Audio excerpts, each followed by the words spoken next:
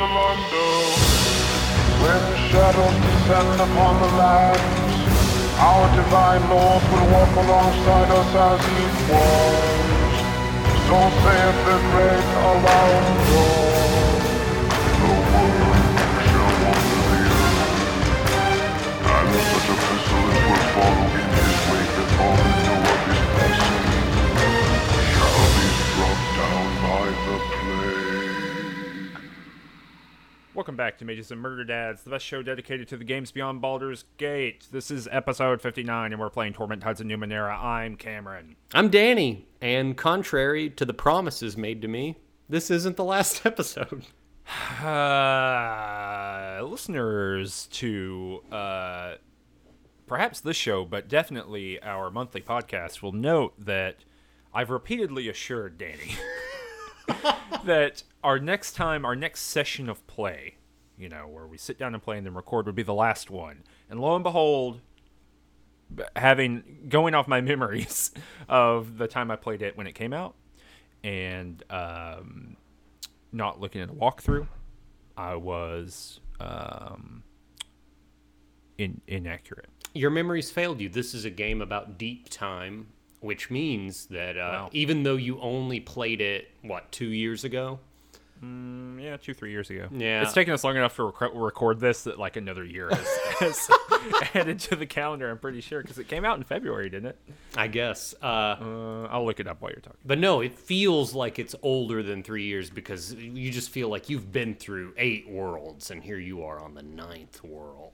Mm-hmm. This came out in 2017. Yes, February 28th, 2017. So as we have been recording this, we have been lapped by time. One more year. Mm-hmm. But in a general sense, I was wrong. I just had some in my head. I just had that we were at the very end, but we don't. We got one quest left, so there's going to be a couple more episodes of this series. I'm sure you're all excited. We've gotten some comments on the old YouTube that to their credit, have not really been critical of our distaste of this, but there have been some real agree to disagree kind of feelings of, I just don't see how y'all are getting here. That's what they're saying to us. I think different. There's a saying: different strokes for different folks. There you go. What does that refer to? Like, if you're in a rowboat, not everybody's cadence is going to be the same in order to progress, but, everybody can help contribute to navigating the boat. That's my understanding. If one person's bad at it, then you just end up going in circles. I think you have to be egregious. I think you have to be egregiously bad at it, right? No. You ever been in a boat? No, I have been in a boat. Yeah, one person's just got to be a little bit better than the other person. On a long enough timeline, sure. True. Right? It depends on the size of the body of water and how bad that person is. That's what I'm asking you. Have you ever been trapped on a boat for 20 days? Have you ever been attempting to actually cross the Atlantic Ocean in a canoe? No, I haven't. No. Just a quick update for everybody. Nothing big happening in the Steiniverse since last episode. No. That I can think of. We did have a long discussion about the Steiniverse and the possibility of interviewing contemporary politicians on our upcoming charity stream this summer. But I think we decided we're still going to put the tough questions about where they stand on Jill Stein. Jill Stein on her glorious policies. Danny, what's the story so far? How can we flip the script and you just tell me what you think the story is so far? Guy fall out of sky. Guy stand up, say, "Hey, friend." Friend say, "Hello." Me no good. Me better, and me no good. Pick friend. Free child. Discover murder. Go to bottom of place. Find all things in bottom of place. Learn about self. Go in brain. Go in skyship. Go in tomb. Go in other place with many friends. Go away from big giant monster. go into Big Gut. That's the beginning of the episode. How about that? That's fair. That's fair. Yeah. So in this episode, we're in the Bloom. The Bloom's we're Jonah. The what? We're Jonah. Who? The biblical Jonah. You're going to have to explain this to me. So there was a mighty warrior named Jonah who wielded Excalibur, which was given to him by the Lord of the Sea. Jonah was swallowed by a great eagle. And he was caught in the eagle's gut. And he had to do several fetch quests in the gut before the game decided he was eligible to be freed. Yeah, to do Omni Slash at the end. Omni Slash at the end. He had to do the Cave of Trials. He had to go to the Cave of Trials. He had to wield the Levantine sword. He had to cut the Gordian knot. He had to have the little child with blue hair and little cat ears in his party to cast Gremlin like 5 times in a row to be freed. So it's like that in the sense of we are also trapped in some sort of big stomach. Mm-hmm. Is that what you're telling me? Yeah, I think, look, it's the Bible. There's not going to be a 1-to-1 correspondence here. Yeah, the maw is like a big what do you think it looks like from the outside? What do I bet it looks like a Langolier, like a giant galactic Langolier. Like a big Pac-Man? Yeah. That's my interpretation of what it would look like from the outside. Yeah. Because the maw is like up underneath Sage's Cliffs, right? No. It is absolutely, because in Sage's Cliffs, in the caravansary or whatever it's called, where you can get on the skyship, there is a door to get to the Mimovira's place. I think that's a gateway. I don't think it's a one-to-one. So you think the maw is not physically attached to the Mimovira's place? No, I think that gateway from Sage's Cliffs to the Mimovira's place is not a simple hallway. I think it's a dimensional door of some sort, because I talked to people who, like, I talked to the innkeeper who was stranded there, and it sounded to me like the Bloom was beyond the beyond for her. Well, maybe from where she came from originally. In my mind, and I don't know why I think this, but I thought it was literally buried in the cliff beneath Sage's Cliffs. Like it was like in the earth. Like Dunny or something. I mean, I don't view that as less possible than any other interpretation. I just feel like we're all like, this is very, remember last episode where I talked about just like floating among motes of pixie dust here in terms of like my attachment, my like personal attachment and the stakes to like the plot and location and like how one location ends up linking to another. That's how I feel. So I was like, yeah, sure, it's in Sage's Cliffs. No, it was inside you the whole time. Like, I don't know. Oh, wow. That's beautiful. Well, yeah, so it's like a big, giant, fleshy zone that is chock full of mouths and tunnels, and it just does wherever the hell it wants, and people live there. It seems like a bad place to live. It seems like real estate values would not be able... It wouldn't be a good investment, because at any point, like, some intestines could close off and be like, well, I can't get to my house anymore. Fuck. Well, it does seem... I mean, this is kind of my... You know, you're just talking about kind of like motes of fairy dust. And I don't even know if this is like a critique of the writing necessarily that I'm about to say. It is just something that is worth noting. If I'm in a place that seems cool, but it doesn't make any sense, it's probably not a good game environment. And that's how I feel about the Maw. It's cool. Like, if you were describing it to me in a pitch meeting, I would be like, that is very cool. So, yeah, it's a big living body. It's not like a metaphor. You know, this isn't like a crystalline cavern or something that has awoken minds. It's just a big fleshy body that does all kinds of weird stuff. I would be like, that sounds cool. But when you start building it, it like doesn't look particularly interesting to me. Conceptually, it introduces a lot more problems. Like, everyone who lives here is just at the whim of this big creature. Like, it has this sort of pseudo magic to it, but it doesn't seem like it's related to the other magic that is on the ninth world that we've already talked about before, like the tides and all that stuff. It just feels very it feels weird for weird's sake. Yeah, I think than that, like necessary. Look, have you ever played a game where there was a level inside a living being? Well, I've played Kingdom Hearts, and there's a level inside Monstro. Mm-hmm. So yes. Yeah. Zelda Ocarina of Time has an there one entire in there? child dungeon where you are inside Jabu Jabu, which is a large, like, fish monster, right? Mm-hmm. Like, this feels... This is not utterly alien to me.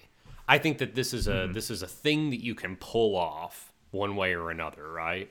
But the issue is that it's just as you said. Your initial reaction, ooh, that's cool, right? That is one half of the equation, right? There's the initial reaction, and how do you implement it and make it feel in some way? You give it texture in a way that the environment makes sense with the characters you meet. And that to me is the bridge that is the gap that is not bridged here. Yeah, that's 1,000,000% of what's going on. So we show up, and this dude named Dracogen is just there. Like, he is just waiting at the gate for us to come out. And not to, like, spoil through the end of the episode or anything, but I don't feel like I learned anything more about Dracogen. Like, I learned more information, but not why he was there and why he's waiting on me or anything like that. Did you ever learn anything? Yeah, you learn, like, things he's done before, but you don't learn anything about his aspirations or the present, right?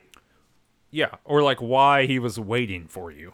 Yes, which would imply, like, this is an entity with their own goals, with their own dreams, hopes, etc., and that they're like, so that's the future question. The present question is, okay, well, why are you there in particular? Why are you just chilling out? And why are you the representative that greets us here, as opposed to, I don't know, like Mimavira's guards, right? Oh, strange people appear. That makes sense to me, right? It makes sense to me. Yeah, it is.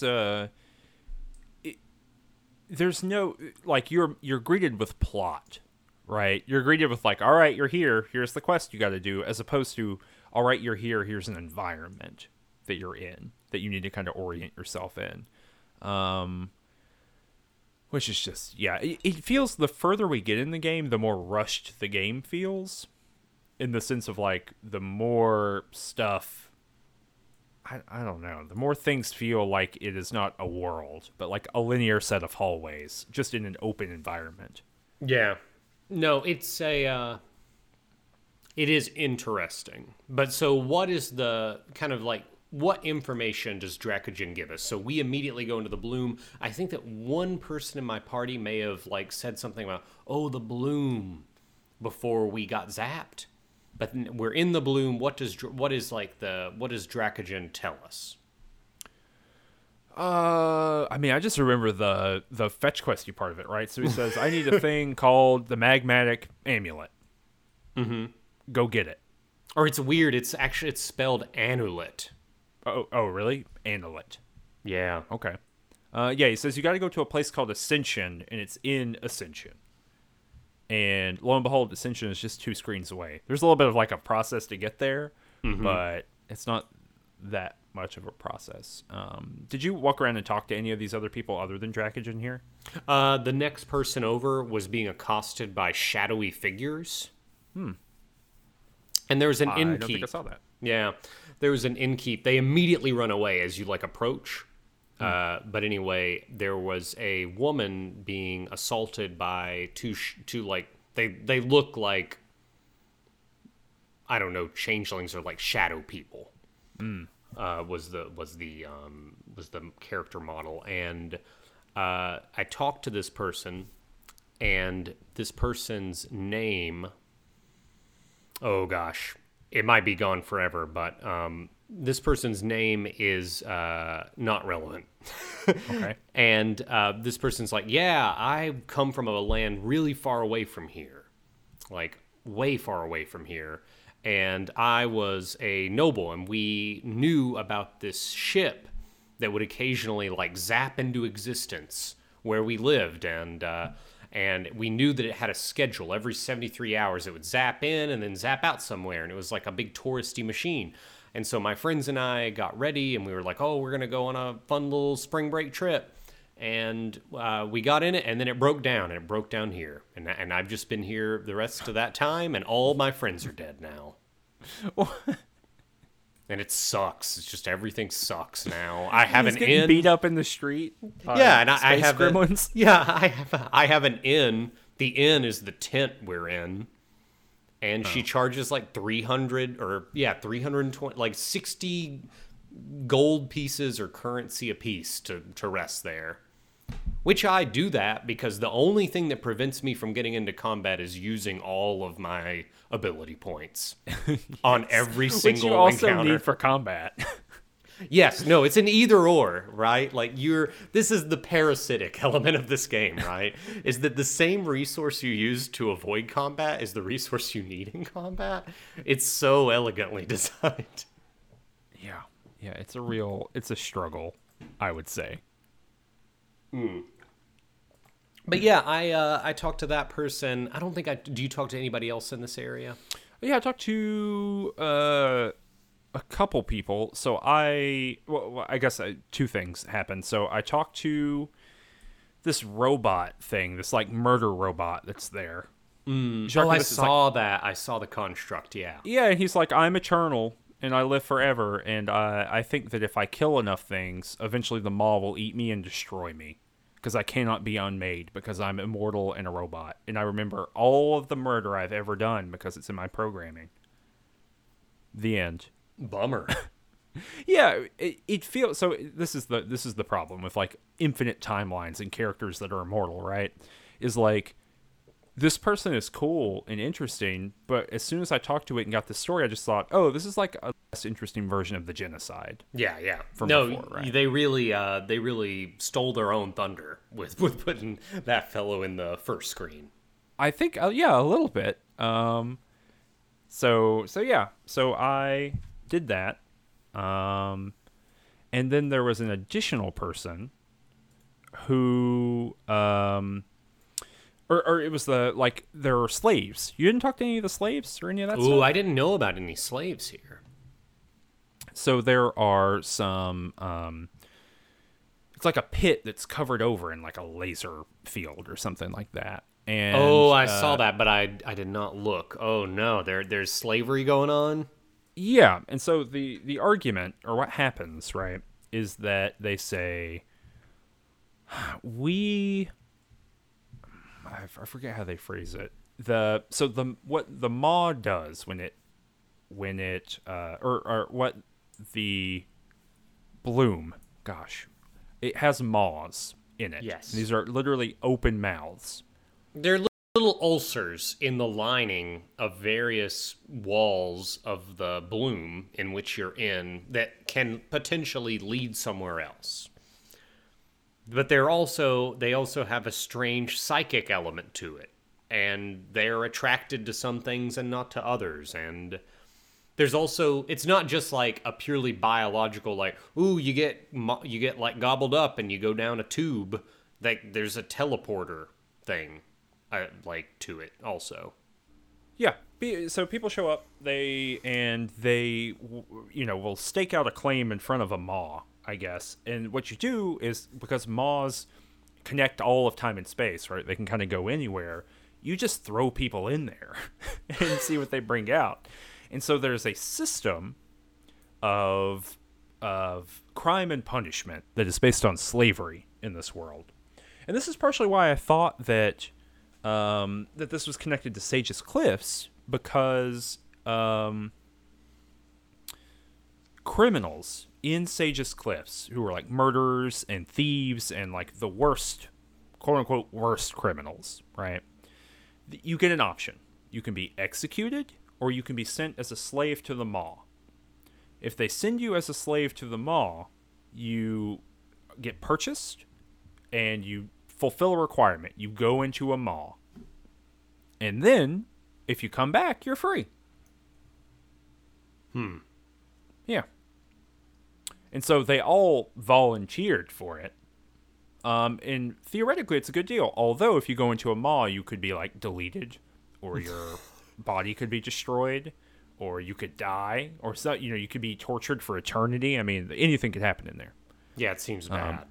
It seems bad. And slavery also seems bad.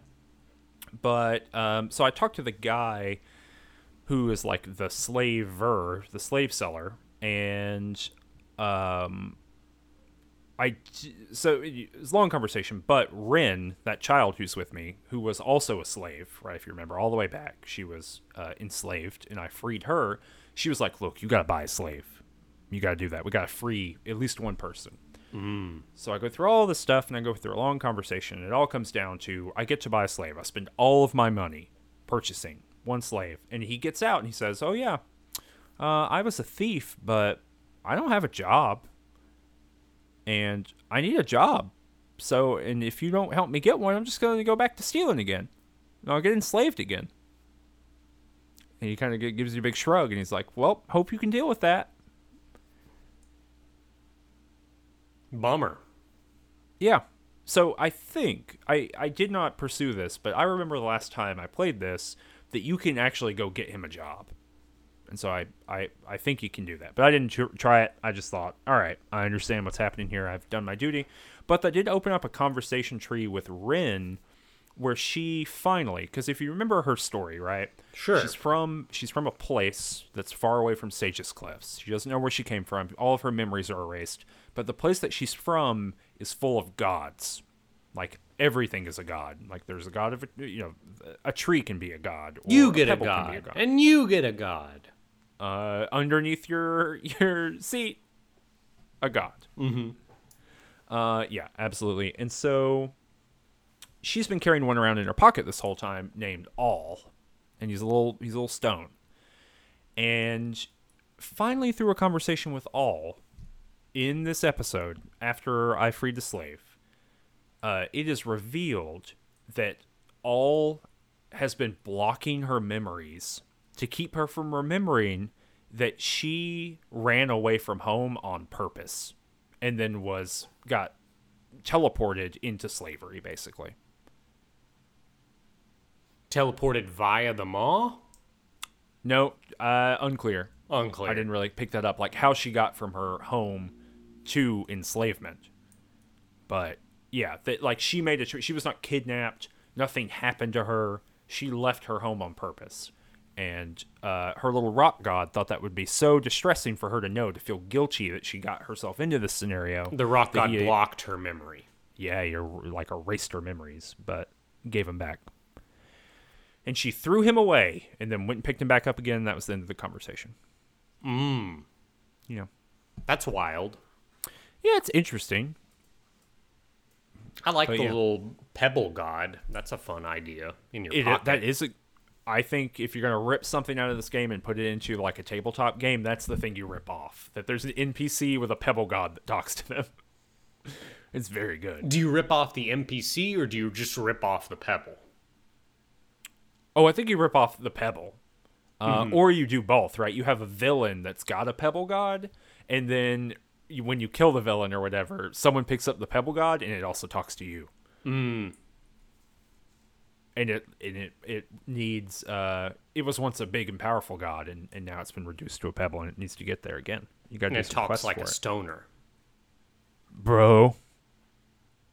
Is that how they talk? Pun intended. It's because it's a pebble.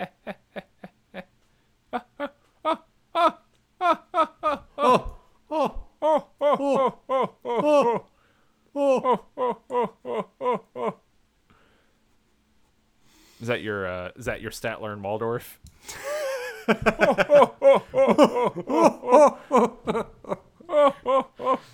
Let's just confuse people that fast forward to the 30-minute mark of an episode and just met with a full 5 minutes of Statler and Waldorf.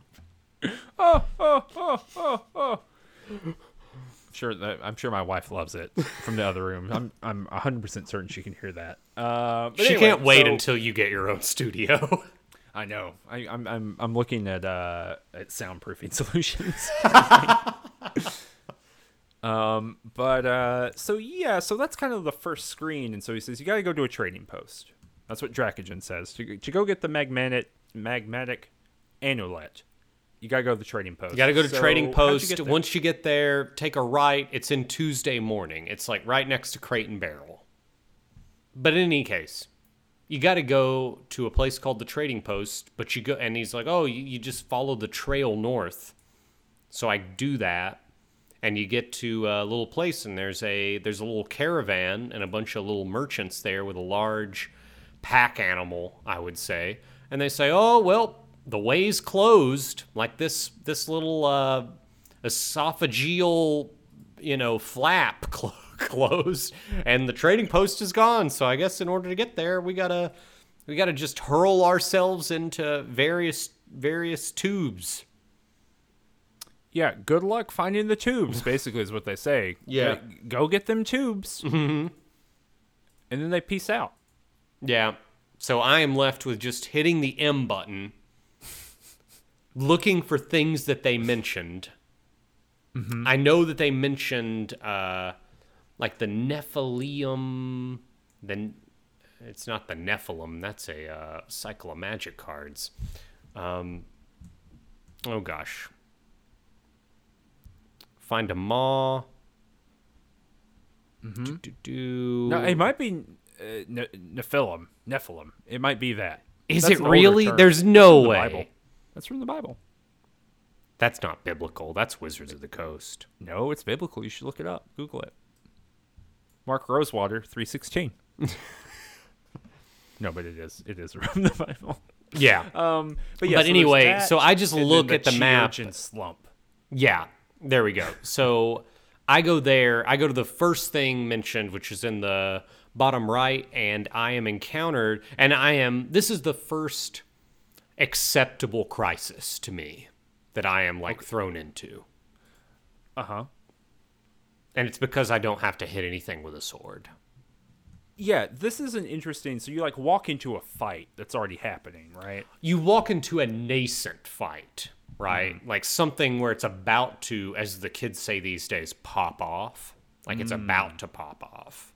Yeah. But it has not yet popped off.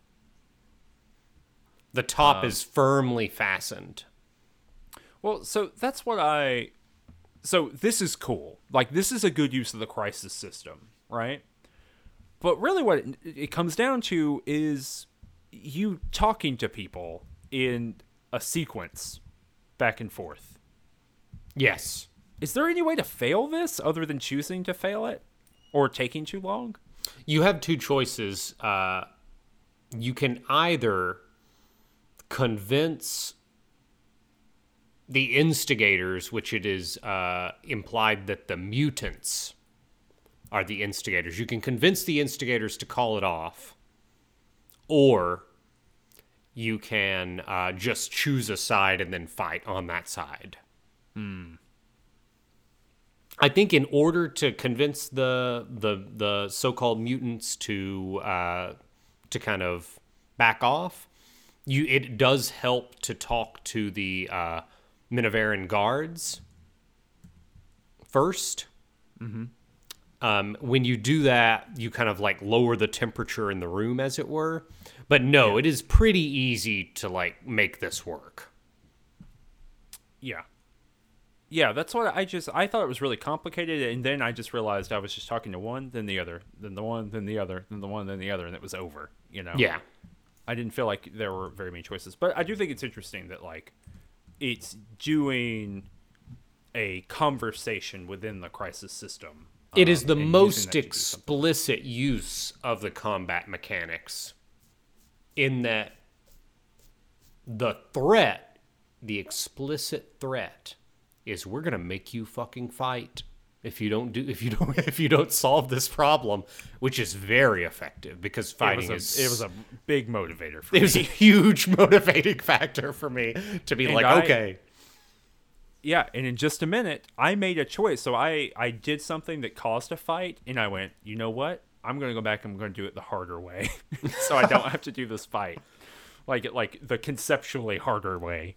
But I'll talk about that in a second. But yeah, so we didn't really talk about what the Memovira is. So the Memovira is like the mob boss of the Bloom, who's like kind of pseudo controlling the Bloom or in conversation with the Bloom, and she's just like the Tony Soprano. Yeah, but yes, all fair? of that is true. The only thing is we're picking up hints that she is no longer in the Bloom's favor. Yeah, it's unclear why that's happening, and later on that kind of pays off with the Dracogen, right? Because the Dracogen kind of explicitly says that's why it or he or she or they is asking you to get the Analyte. But yeah, I think maybe we'll learn more about that next episode. I think, in a general sense. So did you in this area with the mutants? So I also stopped the fight. So there's a giant spaceship here, and there is a maw. Yes, I went to the maw. Okay. And the maw is not interested in me, but you can tell that the maw is like getting its little tentacles towards Alagern. Oh. So I intimidate Alagern. I said, go step over there. And Alagern, and it was a critical success. So I got all my points back. And Alagern says, oh, okay, I'm just laughing this off. And they start wrapping their way around him and in him, like they phase through him. And start grabbing him real bad, and he starts screaming. He's like, oh, please pull me back. And then I picked the option, just let it go on a little longer. Just let this happen. And Alagern is like, oh, God, it's bad. I'm so unhappy with this. And then the tentacles let him go, and a little teleporter appears in front of the maw. And Alagern is like, I am really upset at you, please. And I said, I promise I won't do it again. And Alagern says, why would I ever trust your promise not to do it again when you just did this? But I, for reasons I am not going to explain, still have to stick with you.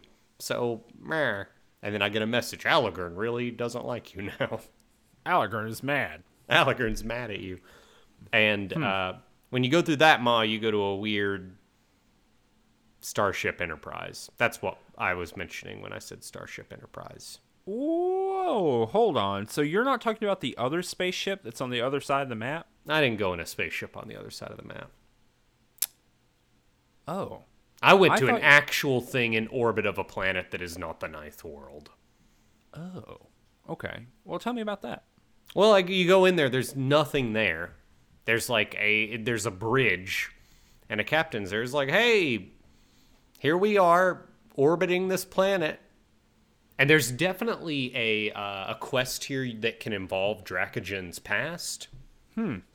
Because they're like, yeah, you can tour this spacecraft, but you can't go into this special room because this jerk tried to steal our stuff.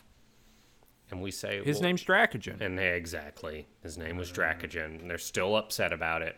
There is a way to finish this quest without ever getting the magmatic amulet, which is doing a quest in here. I did not figure that out until I went ahead and already had the magmatic amulet, so I did not complete this quest in the Starship Enterprise. But there is a giant window where you're just looking out into space and at the surface of a planet. Yeah. That's cool. That's the kind of cool stuff that's in this game, right? And I did get a sense toward the end of the Analyte quest, I was like, oh, I might not have to give this up. I might be able to do some other stuff here. Yeah. And I just kind of took the path of least resistance. But I did think that was... there were hints already in the thing, so I'm glad to know that this is at least one of those potential pathways. Okay, well, so I went into the crashed spaceship that's on the other side of this map. And I don't remember where I got the first thing. It was on something Oh, I do know. When you're up near the trading post, there's a big, I don't know, pulsing pustule, a human-sized one. Did you see that? Yes. Okay. Did you do the little quest where you like feed it bad memories? I did not. Okay. So you just you click on it and you like think bad thoughts, like sad and bad thoughts. And one of those big like emotion eating creatures that we saw at the inn of the fifth eye or third eye or whatever it's called, the Fifth Eye Tavern. It pops out and it goes somewhere, so it's probably going to do some murders or something. It's bad, but it was feeding on an artifact. And so if you go in this crashed spaceship, you can it's full of holograms that are alive. This is a real interesting quest. It's full of living, thinking holograms, okay? Mm-hmm. They are like the, I guess, people who died on the spaceship, or they're people who uploaded their consciousness or something. And so you could just go to the computer and rip out their power source. Lord. and jam it onto your other artifact. And I did that. Oh. Yeah. What happened? They all disappeared. Well, they're gone now. But rip. I jammed it on there, and I got a thing called the Transdimensional Scalpel, which basically is just like a little small lightsaber. It's cool. You can wield it as a weapon, but even better, any maw that you approach, you can just cut it open with the Transdimensional Scalpel. Oh. Instead of having to fulfill whatever its desire is, right? Oh, Lord. Yes. But, so that is very cool, right? Sure. In a general sense. That means I wouldn't have had to make Allegorn so mad, or do the terrible thing I'm about to have to do to a poor militia captain. Okay. Well, let me tell you.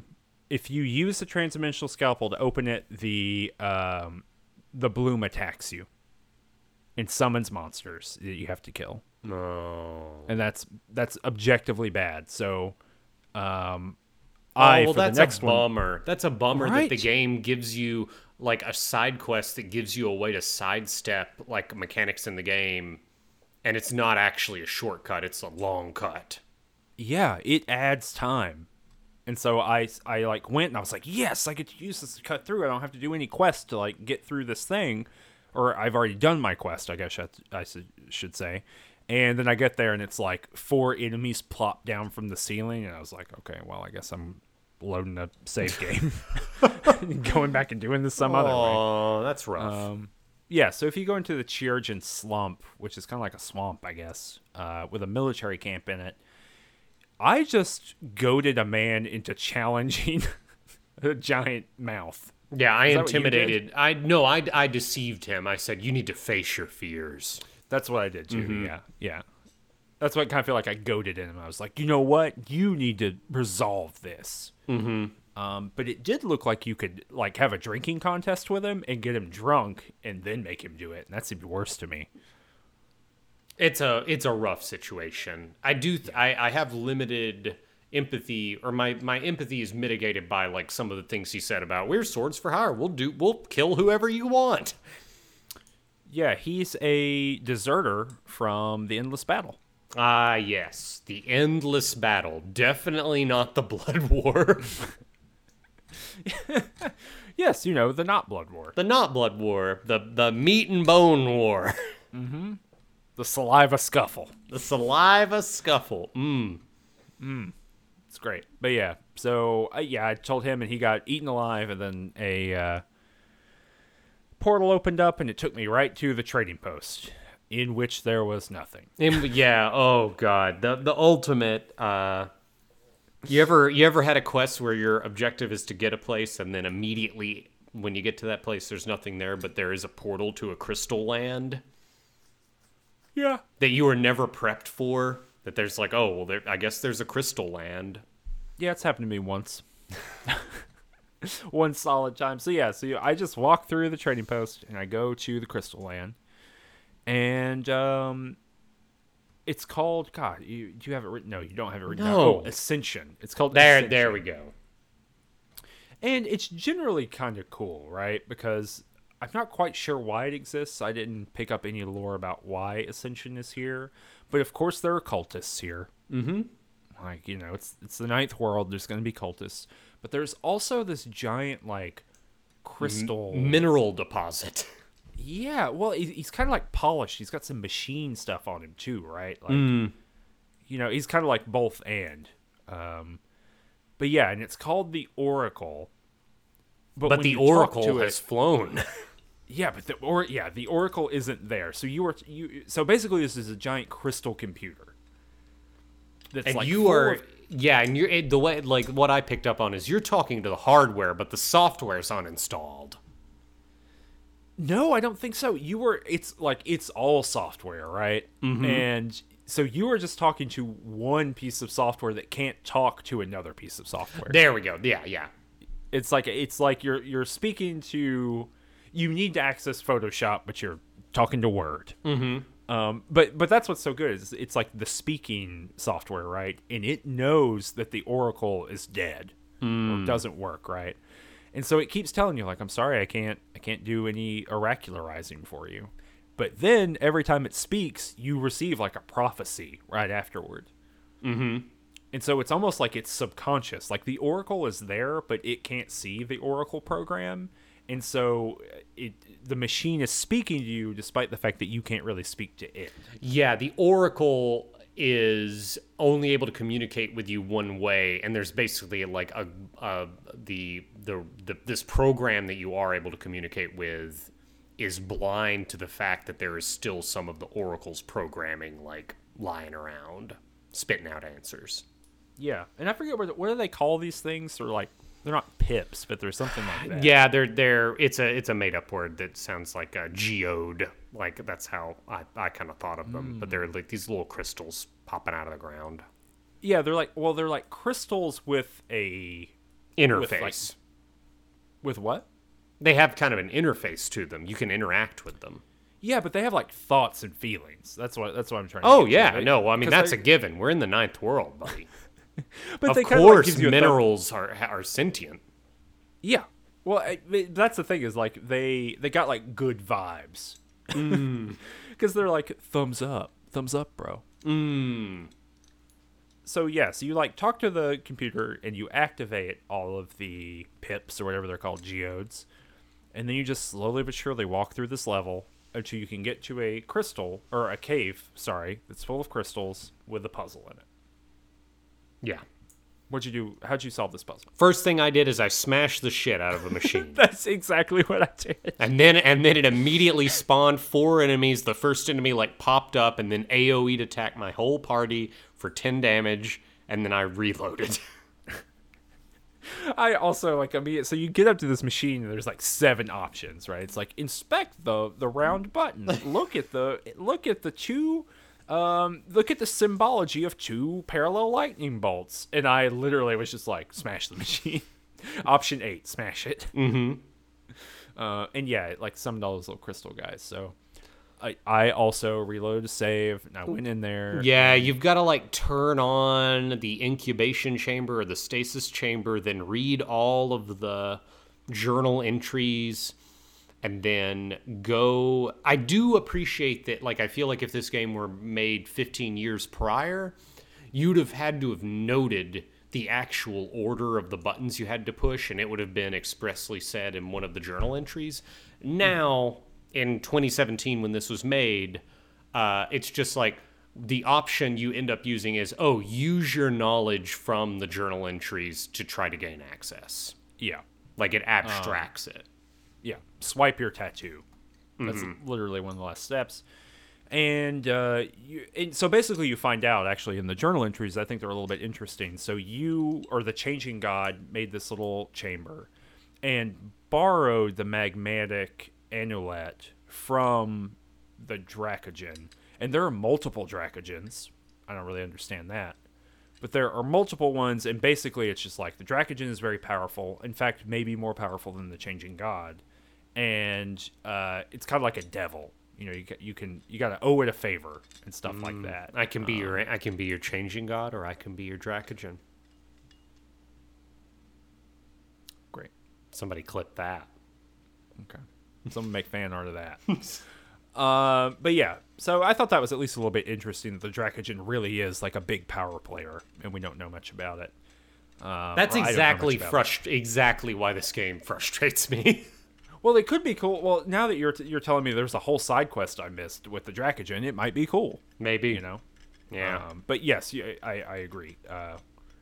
In the abstract sense, it's like if Elminster showed up and he was like, no, I'm the Red Hat Man and I'm scary. Don't look into me. Don't think about me. Yeah. Well, I mean, so- at least with the Elminster, it's like, oh, there's a guy that shows up like 3 or 4 times and then talks to you, and then you aren't an enfranchised person, but then later you talk to Cameron, and Cameron says, well, actually, the most powerful entity you ever met, you ever, like, engaged with in Baldur's Gate was that guy in the red hat. And that's, if you don't understand that, that's just like an outside reference you don't get. But to my knowledge, there is not like a cultural oeuvre to which the Dracogen is referenced, right? Oh, you don't know about the Dracogen? Yeah, I don't. He can he came into prominence when he was playing with the Golden State Warriors, and he could just sink a 3 from anywhere, I mean, it was really impressive. Now he's whatever, kind of a nerd, but people appreciate him. He's a good player. But that's the only He had that But, weird Twitter controversy like a couple years back, and we just don't talk about it anymore. Yeah, people can't not hit the tweet button, Just delete the app. You don't need it. Yeah. You don't need it on your phone. Not everyone needs to hear all the things you have to say. Anyway, we're getting off subject. Talking about the Dracogen. But, so you get the Magmatic Analet. It took me actually forever to get it because I didn't realize... I just thought there were other things going on. So you get the Magmatic Analet. You go all the way back to the portal that's going to take you back to the Bloom, which will take you back to the Dracogen. It wasn't which will working. Take you to... Here's the thing. Hold on. Why are we getting this for the Dracogen? We did not say that at the beginning, I don't think. Dracogen will arrange a meeting between us and the Mimovira. Okay, there we go. And so we get back to the portal, and there is no portal, or it's locked up, I guess. Gasp. And there are cultists there. Oh, yeah. No, that's true. I intimidated one. Okay, so the cultists basically say, well, you know how that, sentient minerals said that they didn't like to talk to us because they saw 2 minds in our self? Well, it's because I'm actually the Changing God, and I've been instructed by the Changing God to apprehend ye. And so I just, intimidated him and said, I'm gonna whoop your ass. And I swear to God, his head exploded. Yes. And all of the other cultists ran away. Yeah, I did the exact same thing. I was like, I'm gonna kick your ass up and down this crystal palace. No, you're gonna be wondering what the hell this crystal place is. I just ruin you. Yeah, and his head blew up. Yeah, this whole thing is very contrived and weird to me.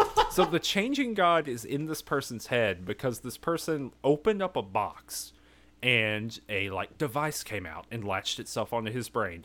Mind you, this is nearly identical to the story for what's his name? The guy in my party, the guy who's possessed by demons. I can't come up with his Not name. Algern? Aretas. Oh, No, Aretas. Aretas. Yeah, it's the same story. I went somewhere, I opened a box, something came out, it possessed me. It's the exact same thing. We've all seen Hellraiser. Yeah, but they don't possess anybody. That's true. It's just people in a box. That makes sense. Yeah, interdimensional explorers attempting to, fully navigate all the realms of pleasure and pain. Yeah, we have such things to show you. They're like balloon animals. And iron spikes through your hand. Yeah. Pain and pleasure in equal measure. But yeah, anyway, so his brain blows up because I yelled at him so hard.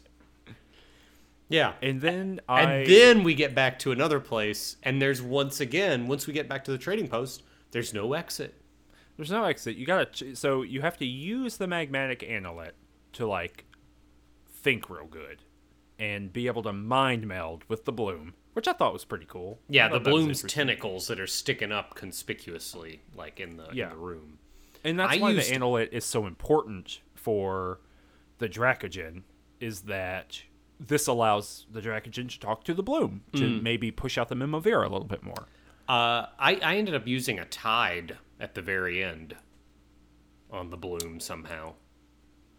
Oh, I don't know if I did that. So when I was talking to the Bloom, like, I had a couple different things I could do. Mm-hmm. So the first thing I did was I asked the Bloom to, like, let go of all the souls of the people or the minds of the people that it absorbed when it ate the trade post. That's what I did, and then I had it open the door. I don't think I used the Tides. What did you use the Tides to do? Oh, I had to use the Tides to even open the door. I was not able to ask to let go of people. Oh, I would. How many things did you do beforehand? Only one thing. Oh, okay. Maybe I did that too, and I just don't remember. I don't know, actually. But yeah, so I did that, and I took it back to the Dracogen, and he said, "Cool. Is there anything you want to do before later?" And I said, "No, I think we're good." He said, "Okay, here's the Memovira," and I went and talked to the Memovira. And the Memovira, do we spoil it? Do we say what the Memovira said? Sure. Put us on a fetch quest. Put for some dude named, like, Elard or something like that. Not even someone we've heard of. You gotta go find my buddy. Yeah, go find a guy. Go do this level 1 peasants quest. It's not a great feel, honestly. I mean, thankfully, I'm glad it's a level 1 quest because I suck at combat in this game. I'm sure that I would just, like, routinely lose to a level 1 encounter in this game with my party that's whatever level. It's truly bad. It's not truly bad. I'm sure that if people enjoy it, I think the people that like the combat in this game really like it. I think that those people are blessed. I do too. Yeah, I think it's, like, good for them. Yeah, it's not. I'm not. No criticism on my end. That's great. If you enjoy it, that is awesome. You should take that to the grave. Like, you should. Yeah.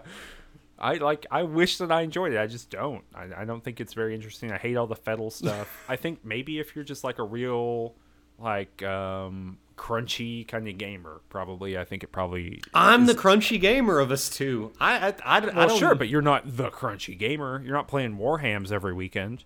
Like, this is some real Warhammer wargaming kind of stuff. It's not for me.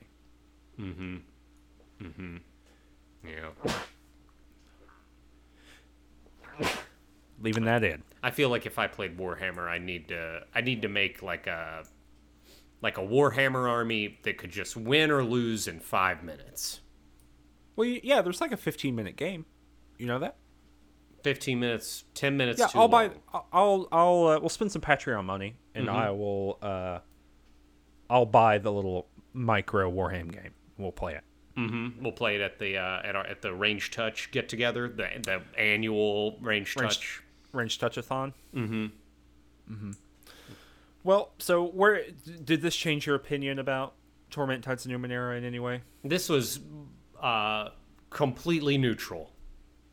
Did not improve, did not impugn. It felt like a microcosm of a lot of the issues that I've felt I've been having before. If anything, I just feel like I've learned lessons from previously in this game, and I just immediately restart when I got into combat. So I probably had a better time this session than last session. Yeah, same.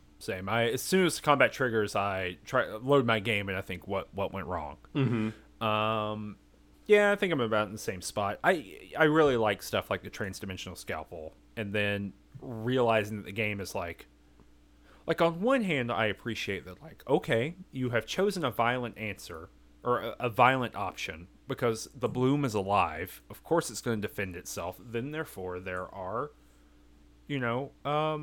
monsters that are going to appear. It's going to defend itself. Like, I get the logic of why that occurs, but mechanically as a player, I feel like I'm being punished for figuring out something cool in the game. Yeah. And that sucks. That's like the worst feeling ever. It makes you acquiesce to whatever logic the game is attempting to, like, railroad you on, basically. You're like, okay, if you want me, if you are punishing this, I will go with the flow. Yeah. At which point you don't feel so much like an agent within the game as it is like you are just a viewer. You are a passive consumer of the game's experience at that point. Yeah, and that's not what I'm in like these isometric games for. I will say this, like when you said that, it makes me think of this, right? Like in Baldur's Gate, we could like role play decisions that we were making for certain reasons as those characters, and even in Planescape Torment, I think could do that too. I don't think I could roleplay any decision I'm making in this game because so many decisions I'm making are purely utilitarian, trying to do the thing so this game will not punish me. I think that hits the nail on the head. It is about, are you navigating the story within the game, or are you navigating the game itself? Yeah. Right? And within Baldur's Gate, I felt like I was inside the game and making choices inside the game, right? And like steering my little boat around within the ocean or pond of that game. In this game, I feel like Tides of Numenera is a river, and I am on a raft on that river, and I'm just trying not to wreck on the sides, on like the shore, right? I'm trying to stay in the flow. Maybe that metaphor went too far. You got two people on that raft, or it's just you? Oh, are we going to talk about my mother? No. Did you want to? I don't know who else is on the... I don't know. Well, I was just going to ask if maybe one person was going to make it go in a circle or not. But all right. Well, if you enjoy the show, you can support us on Patreon. Check the link down at the bottom if you want to come talk about the show or anything else isometric related or anything range touch related. You can come to our Discord. There's also a link there at the bottom of the screen. You can follow us on Twitter, twitter.com/rangedtouch. And, of course, hit that subscribe button and the like button at the bottom of this video. That will help us out a whole lot. We talked about it last time briefly, I believe, or maybe we talked about it on our monthly podcast, but our next game that we are playing after this is Icewind Dale. I keep wanting to say Neverwinter Nights for some reason. Icewind Dale, that's going to be very exciting. It's going to finally get Danny excited about recording the show again. Oh, Lord, yeah. And you can follow me. If anything, that's going to, like, even if it is frustrating in, like, a very different way, Icewind Dale is a game that, like, we on this show, we tend to focus on, like, the big plot points and, like, kind of macro stuff. So I just anticipate it being a much more streamlined experience. But we've still got one episode of this left, and then we typically do like a big unwind, like large, big picture talk about a show before we move on to the next, or about a game before we move on to the next game. Correct. So we got two episodes of Torment after this one, and then the next one after that will be Neverwinter Nights. You can Icewind Dale. You can follow me on twitter.com/ckunzelman. Danny, where can people find you? It's linked with the range thing. Other stuff. You can listen to Game Study Buddies, our Range Touch sponsored show. Me and Michael Lutz, where we talk about books of game studies. Our most recent episode is 3 hours long, so get in on that. You can see that at rangetouch.com, as well as Helpful Homunculi, our new show that Danny and I are doing. It's about running tabletop games. And it's meant to get people who aren't skilled or don't know much about running tabletop games and helping them think about how to get started and how to actually run the game. When you tell your friends that you're a big old nerd, and they say, "We don't believe you. You're not a nerd." Well, there are a couple things you could do. One is you could just run away. The other is you could just become a big part of our community. And then you just send your friends discrediting you links to this stuff. How could they possibly contest your status then? Well, with that, we'll see you next time. Ciao.